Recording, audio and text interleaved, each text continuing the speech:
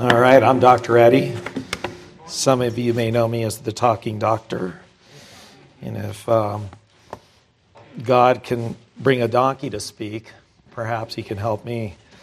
I've chosen, being that we're in kind of times of trouble right now, or at least relative trouble, I've chosen this passage from Luke about peace. And so with that, I'll start. Hear now God's word. This is Luke 19, 41 through 42. And when he drew near and saw the city, he wept over it, saying, "Would that you, even you, had known on this day the things that make for peace, but now they are hidden from your eyes." So let's read the whole passage so we can get a little bit of a context of where this came. So this is Palm Sunday, where Jesus is riding into Jerusalem. And it begins with, "And when he had said these things, he went on ahead, going up to Jerusalem. When he drew near to Bethphage and Bethany, at the mount which is called Olivet, he sent two of the disciples, saying, 'Go into the village in front of you, where on entering you will find a colt tied, on which no one has ever yet sat. Untie it and bring it here. If anyone asks you, 'Why are you untying it?' you shall say, 'The Lord is in need of it.'" And they brought it to Jesus, and throwing their cloaks on the colt, they set Jesus on it. And as he rode along, they spread their cloaks on the road. As he was drawing near, already on the way down to the Mount of Olives, the whole multitude of his disciples began to rejoice and praise God with a loud voice for all the mighty works that they had seen, saying, "Blessed is the King who comes in the name of the Lord. Peace in heaven and glory in the highest." And some of the Pharisees in the crowd said to him, "Teacher, rebuke your disciples." He answered, "I tell you, if these were silent, the very stones would cry out." And when he drew near and saw the city, he wept over it, saying, Would that you, even you, had known on this day the things that make for peace, but now they are hidden from your eyes." Let's pray. Thus far, the reading of God's word. Lord, give us eyes to see and ears to hear, that we may know the things that make for peace. In Jesus' name. Oh, man, I was out of order there. There was one more verse, sorry. "For the days will come when your enemies will set up a barricade around you and surround you and hem you in on every side and tear you down to the ground, you and your children with you. And they will not leave one stone upon another in you, because you did not know the date of your visitation." Thus far, the reading of God's word. All right. Oops should be it's like a word doctors aren't supposed to say, but I guess in this circumstance, it's okay. Maybe I need my reading glasses. So in this passage, we see this major intersection of a whole variety of different biblical themes. There are various types and shadows and references to things throughout the Old Testament and even in the New Testament. This Word of God is an endless river of wealth for us, of nourishment and refreshment for us. One of the things that I do when I can't sleep at night is I'll put on some kind of teaching, if my mind starts racing. And sure enough, this week I put one on, and it was about the relationship between Genesis 49. That's the part where Jacob, who is now Israel, gives his blessings to the different sons. And he gets to Judah, and he said, "Judah is a lion's whelp, and that the scepter shall not depart from Judah, neither the lawgiver from beneath his feet, until Shiloh comes, and to him shall be the obedience of the nations, and that he will tie his colt to a fine vine, and the foal of his colt to an even greater vine." So here we see, right at the beginning in Genesis, a reference that ties into what we're reading today. And then they went on into Revelation and talked about how in Revelation 5 it talks about the Lion of the tribe of Judah being the one that's worthy to open the scroll. And later in Revelation 7, it talks about how there's 144,000 or a fullness of the Jewish the Jewish people, as well as a multitude from every tongue, tribe, and nation that have come together to praise God, and in their hands are palms. So everywhere from this Shiloh prophecy all the way to Revelation, we see this majestic interweaving of historical, spiritual realities, which is a witness to Scripture's transcendent origin. The Westminster Confession says of Scripture that the heavenliness of the matter, the efficacy of the doctrine, the majesty of the style, the consent of all the parts, the scope of the whole, which is to give all glory to God, the full discovery it makes of the only way of man's salvation, and the many other incompatible excellencies and the entire perfection thereof are arguments whereby it does abundantly evidence itself to be the Word of God. But it doesn't stop there. In addition to this unprecedented unity, God tells us in advance how history will unfold. This gives us a clue about why they should have known the time of his visitation. God foretold them many, many years before. In Daniel chapter 9, verses 24 to 27, God gives a clear timetable of when the Messiah will come. And he does that by saying, in yet a future date, there will be an order to rebuild Jerusalem, and start counting from that day. And if you count 69 weeks of Jewish calendar years, you'll come pretty close to the time and perhaps the exact date that the Messiah enters Jerusalem. Another theme is revealed in Zechariah 9. It says, "Behold, your king is coming to you, righteous and having salvation. He is humble and mounted on a donkey, on a colt, the foal of a donkey. And he shall speak peace to the nations. His rule shall be from sea to sea, and from the river to the ends of the earth." Now, I'm going to skip over the part about how Jesus knew that there would be a donkey there waiting for him. I'll let you guys think that over. But the donkey is a picture of humility, and it's the theme of humiliation, exaltation that we see throughout the Bible. It's also the theme of a servant leader, that Jesus is a servant king that will be coming on the donkey. We can read about that in Isaiah 42, where it says, "Behold, my servant, whom I uphold, my chosen, in whom my soul delights. I have put my spirit upon him. He will bring forth justice to the nations. He will not cry aloud or lift up his voice or make it heard on the street. A bruised reed he will not break. A faintly burning wick he will not quench.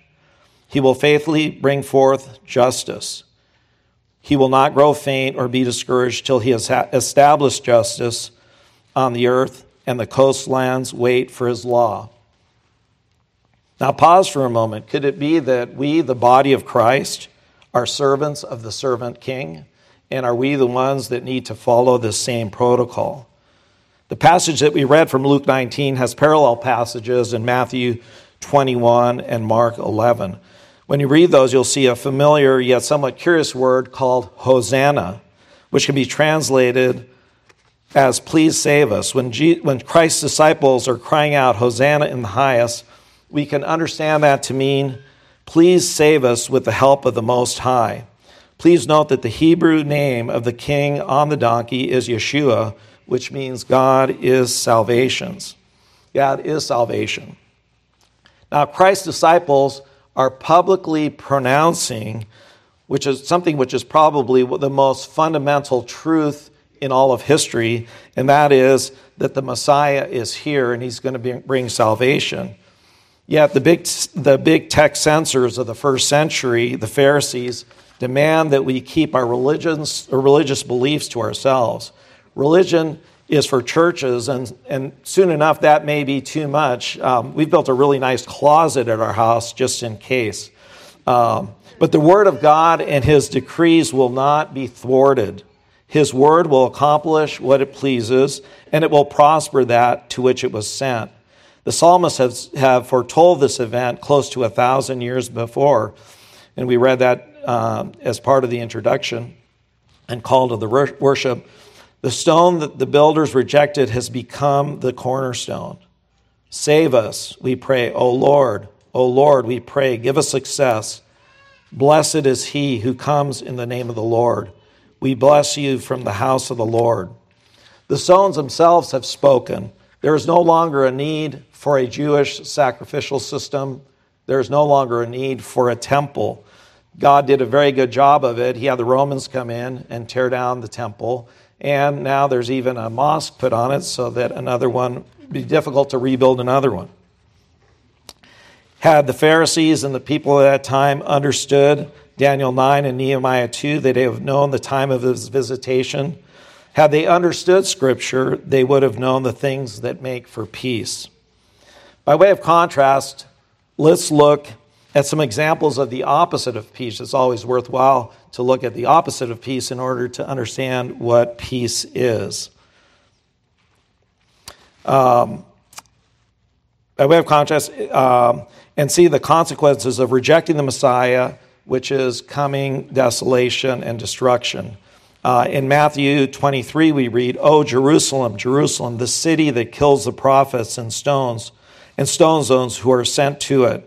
How often would I have gathered your children together as hens gather her brood under her wings, and you were not willing. See, your house is left to you desolate, for I tell you, you will not see me again until you say, Blessed is he who comes in the name of the Lord. Some 40 years later, during the siege of Jerusalem, things became worse than desperate. They had surrounded Jerusalem and have cut out any food or entry into Jerusalem. Many people tried to escape. Things had gotten so bad. They thought, well, I'll take my chances trying to get out of here rather than stay in here and starve to death or be killed by my neighbors. Some of them were crucified. They say that that there were so many crucifixions right around the city wall that they couldn't find. They ran out of spots to crucify and torture people. Many of the people thought they could bring their treasures with them, so they swallowed some of their gold. Well, word got out, and the enemies of Christ, the enemies of the Jews, actually ripped them apart, looking for the gold that they had swallowed. On September 13th of the 81st year of our Lord, Titus, who had surrounded Jerusalem as a general, now emperor of the great Roman Empire, died of a fever at age 41.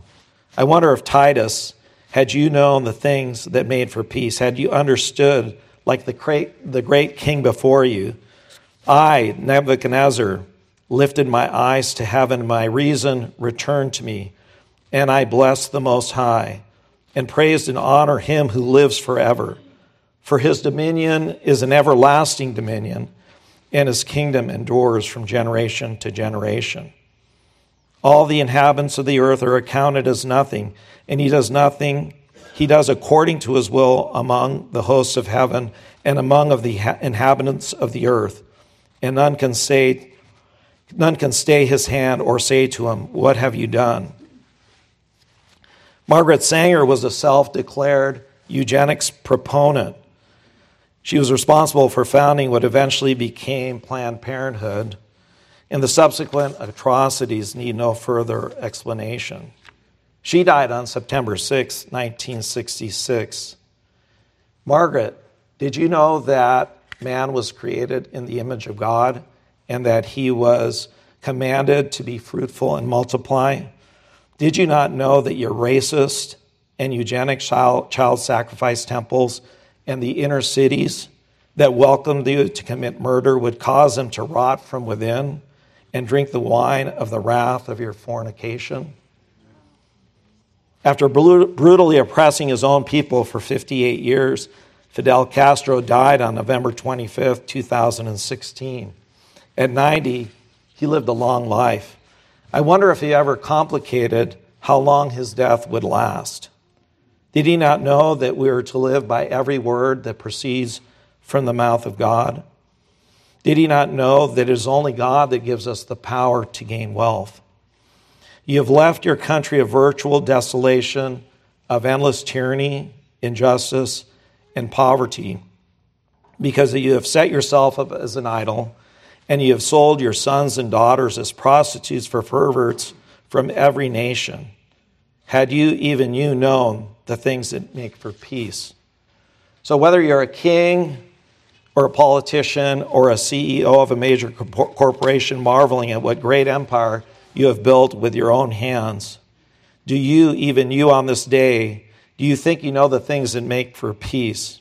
Had you known, you would not be renting the fabric that preserves our God-given right to life, liberty, and the pursuit of virtuous and therefore flourishing life. So since we're surrounded by such a great cloud of tyrants and proto-tyrants, what should we as Christians do? Somebody like that, huh? First, we need to ask ourselves, do we know the things that make for peace? Let's spend a little time defining the biblical meaning of peace. Then we'll explore how our understanding of peace relates to our understanding of freedom, worship, and flourishing. Finally, we'll explore how we get there from here.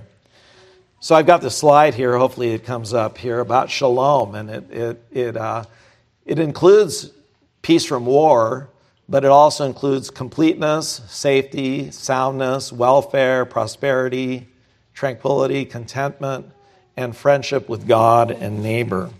So for today's purpose, I'd like to stick with a broad definition that includes the lack of conflict and the establishment of righteousness and justice, leading to the realization of the biblical sense of flourishing. We don't need to go far into the book of Genesis to hear about flourishing and God's command to be fruitful and multiply. We hear it repeated with Adam and Noah. And later we see the promises of blessing through the covenants with Abraham, Moses, and David. During the reign of Solomon, we see probably what is the epitome of the physical aspect of the Old Testament political kingdom. But then we come to learn very quickly that the kingdom has been infiltrated by all forms of idolatry and neglect of God's precepts. We hear the psalmists and the prophets about the importance of righteousness and justice as the foundation of true flourishing. But somehow the message fell on deaf ears. Righteousness and justice are the foundation of your throne. Steadfast love and faithfulness go before you. Blessed are they who observe justice, who do righteousness at all times. Remember me, O Lord, when you show favor to your people. Help me when you save them, that I may look upon the prosperity of your chosen ones, that I may rejoice in the gladness of your nation, that I may glory with your inheritance. In Isaiah we read, wash yourselves, make yourselves clean, remove the evil of your deeds from before my eyes. Cease to do evil, learn to do good, seek justice, correct oppression, bring justice to the fatherless, plead for the widow's cause. Come now, let's reason together, says the Lord. Though your sins are like scarlet, they shall be as white as snow. Though they are like crimson, they shall be like wool. If you are willing and obedient, you shall eat the good of the land, but if you refuse and rebel, you shall be eaten by the sword, for the mouth of the Lord has spoken. In these passages, we see a very sharp distinction between covenant blessings and cursings. Yet there was something missing in the Old Testament age that somehow kept people from applying what they had heard.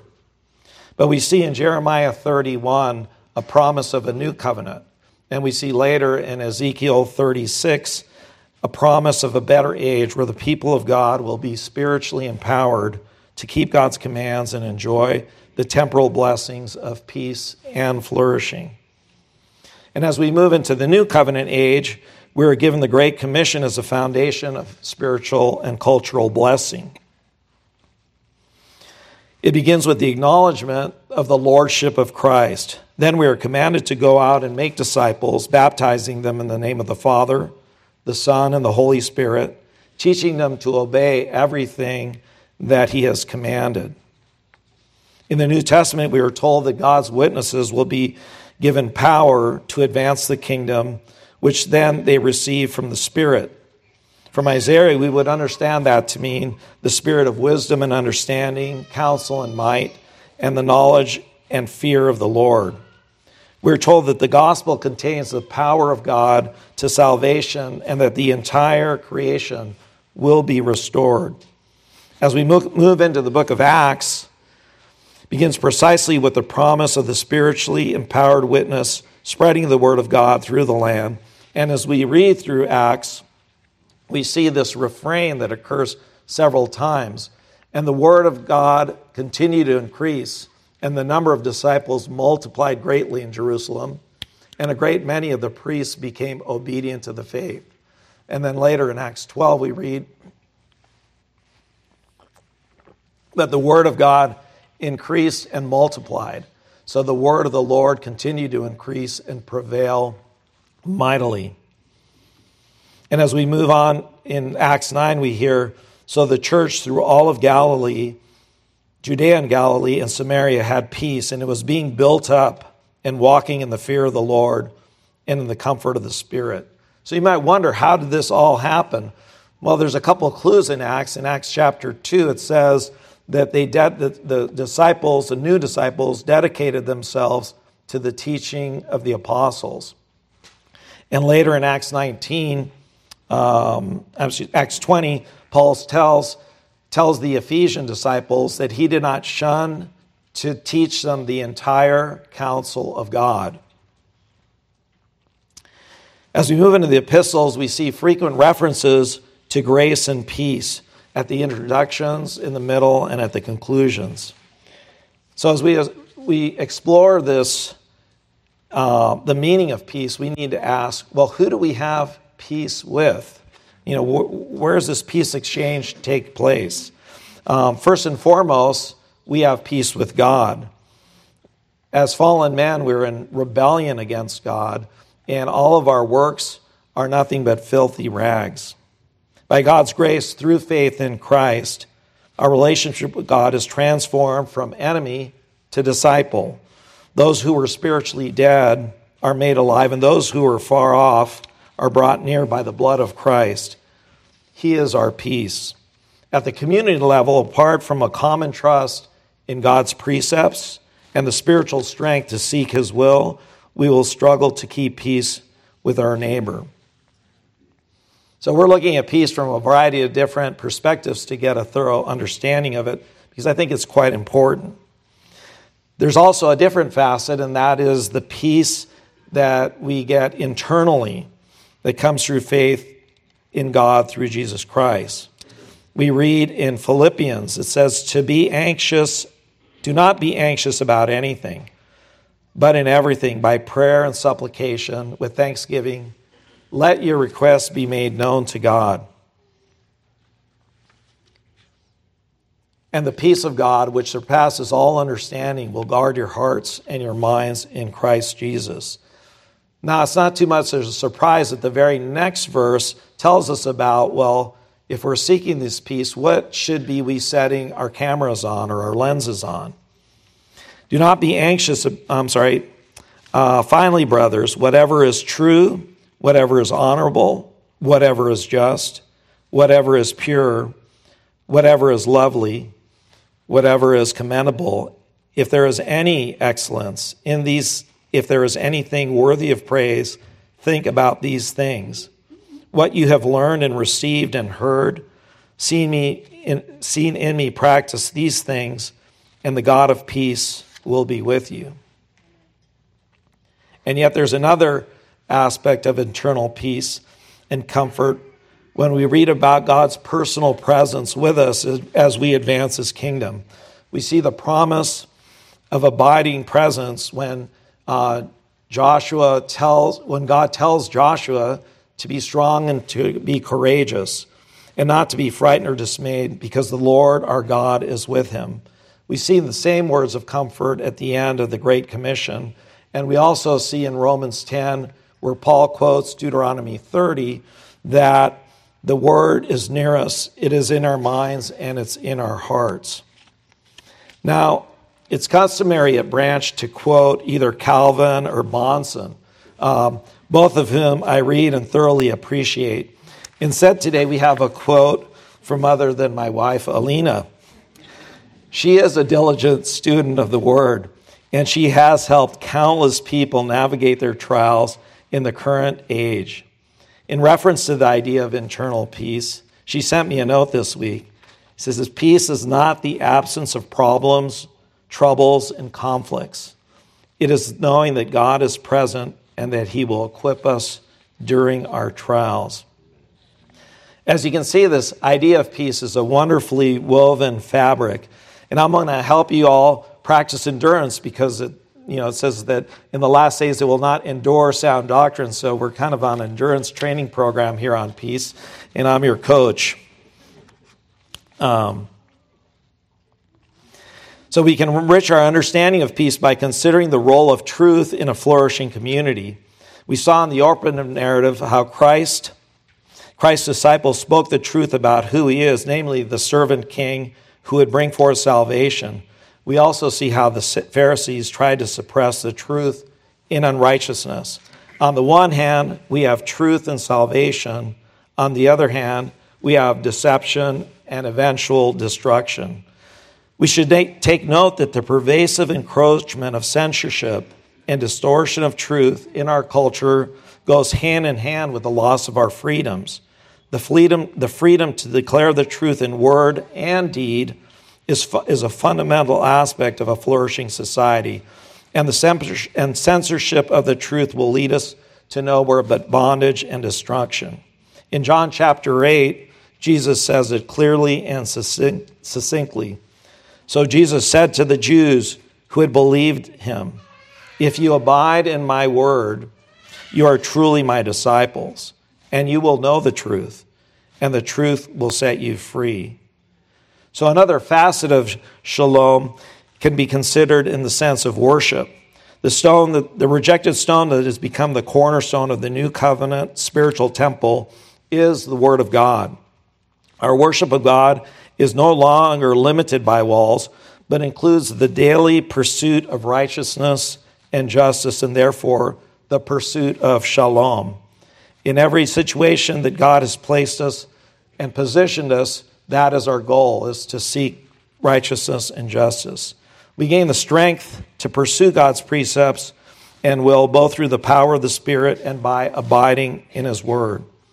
Finally, whenever we encounter the term freedom, we need to ask, freedom from what? Consider the freedom from our limited understanding of reality. Consider the freedom from the deeds of the flesh and the ensuing destruction that comes from sin and deception. So before we move on, let's stop for a moment and summarize what we've covered so far. First of all, it should be clear by now that Jesus, the servant king, is bringing salvation. He's highlighting the knowledge of the things that make for peace as being of utmost importance in determining whether we advance the kingdom or whether we face certain destruction and bondage. We have also looked at a richer definition of peace that goes beyond the mere absence of conflict, but also includes a state of righteousness and justice, freedom of speech, and comprehensive worship that is directed toward advancing the kingdom of God through flourishing of his image bearers. Now that we have a better understanding of the meaning of peace, we need to ask, how do we come to know the things for peace? And in a single word, the answer is discipleship. Yes, the fulfillment of the cultural mandate and the Great Commission, it advanced through discipleship.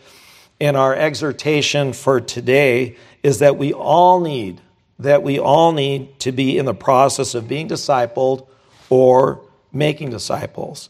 Last night I was practicing for this, and I had Melky and Zedek, the one-year-old twins in front of me, and so I was giving them practicing my presentation, and they both immediately fell asleep. So I'm going to just go ahead and repeat what I said, just in case some of you have been drifting away. We all need to be in the process of being discipled and making disciples. Well, what does that look like? If you seek righteousness, you need to be part of the process of being discipled. If you want liberty to speak the truth in love, go out and make disciples. If you want freedom to worship everywhere, we need discipleship. If we neglect such a great means of salvation, be prepared to see our communities surrounded, infiltrated, and destroyed by the enemies of God. So recognizing the importance of discipleship in the advancement of God's kingdom, we need to develop a better understanding what it means to disciple. From Matthew 28, the Great Commission, we can summarize that the first thing is the recognition of Christ's lordship and authority, and that we would be baptizing disciples with special attention to the members of the Trinity. Now, I'm going to stretch that verse, but I think what I'm saying is true. It may not be related to the verse, but perhaps what we need to understand here is that the disciples of Christ need to be fully immersed in their understanding and commitment to Trinitarian theology. So one of my test questions for the elder thing was like, well, say something about the Trinity. It's a nice open question. You can ask me about that question and answer. Jesus answered by exhorting us to teach the disciples to obey everything that he has commanded. And we learned about the commands and how they apply in the Word of God. So it's one thing to learn the commandments. It's another to understand, well, how do we understand this command of the Sabbath? You know, how does it apply? Are there exceptions to it? And so forth. And we learn that in his Word. He concludes with the assurance that Jesus, the Word of God, the one with all authority, will accompany us on our endeavors. Now, we just read that in John 8, Christ's disciples are those who abide in his Word. Later in John 14 and 15, we hear that through abiding in God's Word and his commands, that he abides in us. And the product of that is much fruit, or in a sense, flourishing. This mutual abiding is an example of the doctrine of union with Christ. And it relates to another important aspect of discipleship, in that our union with Christ is best exemplified by and best manifested by our union with the body of Christ. And although I'm all for independent Bible study, I'm also thoroughly convinced that it's within the body of Christ that the seed of the gospel can establish strong roots by way of rich understanding and application. The reward being an abundant flourishing. Go back and read Matthew's parable of the soils in Matthew 13. It's actually Jesus' parable of the soil. But anyways, so Paul sums it up better than I can in Colossians chapter 3.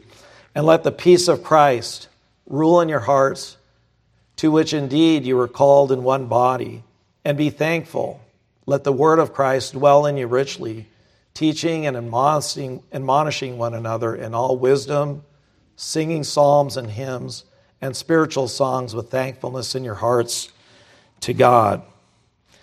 Now, if you're paying close attention, I just mentioned that word doctrine. Now, in some circles, that may not be such a good word. It may even be a bad word. I remember I was in Haiti.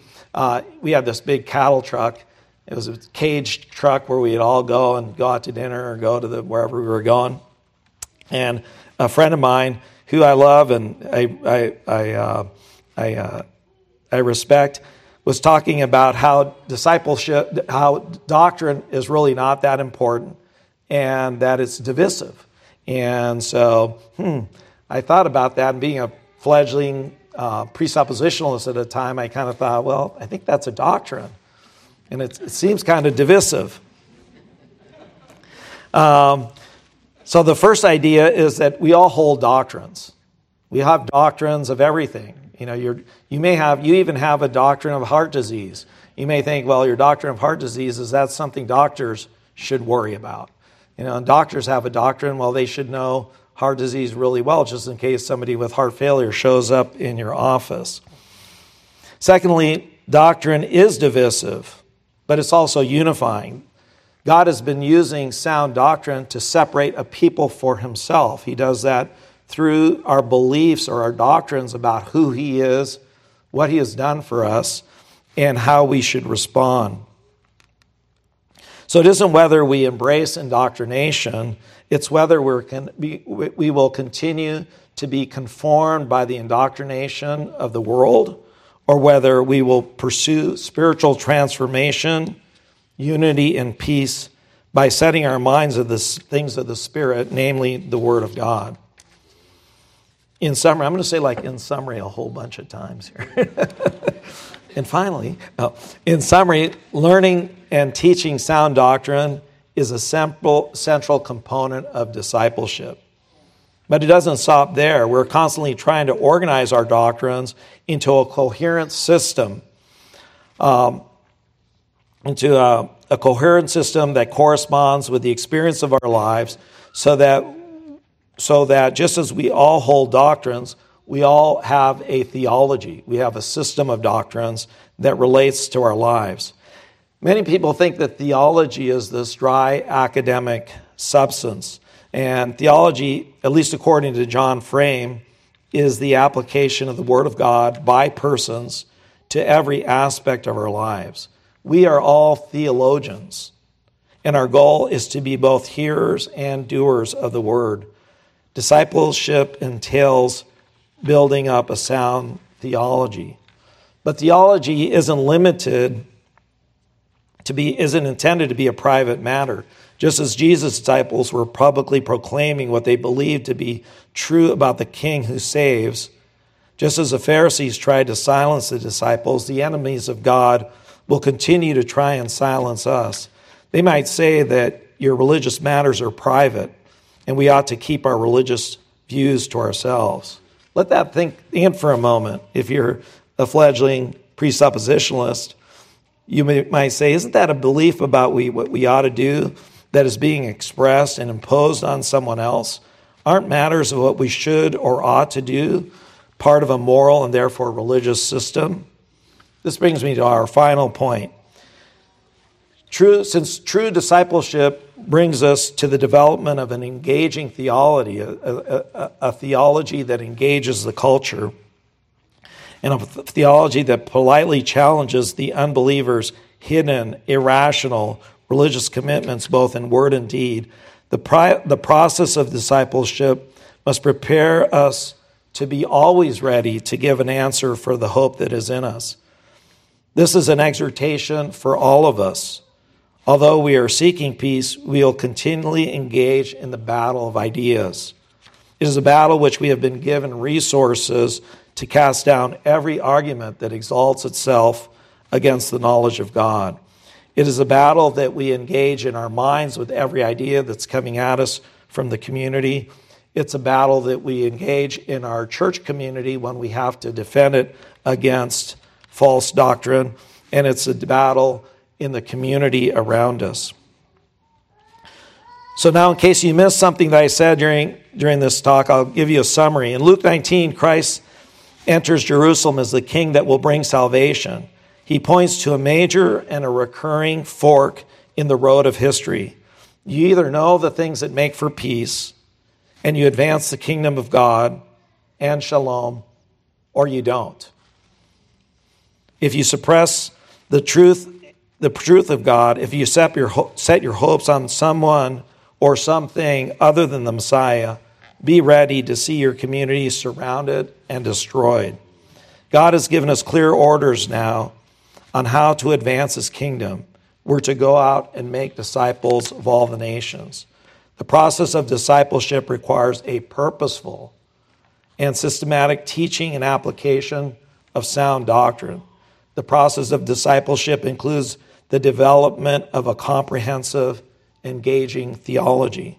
Finally, the process of discipleship should include learning a coherent and powerful apologetics. So let us pray. God, thank you for the opportunity to address your servants. Please give us all ears to hear and eyes to see. Help us gain the strength and knowledge and desire to go out and make disciples. In Jesus' name.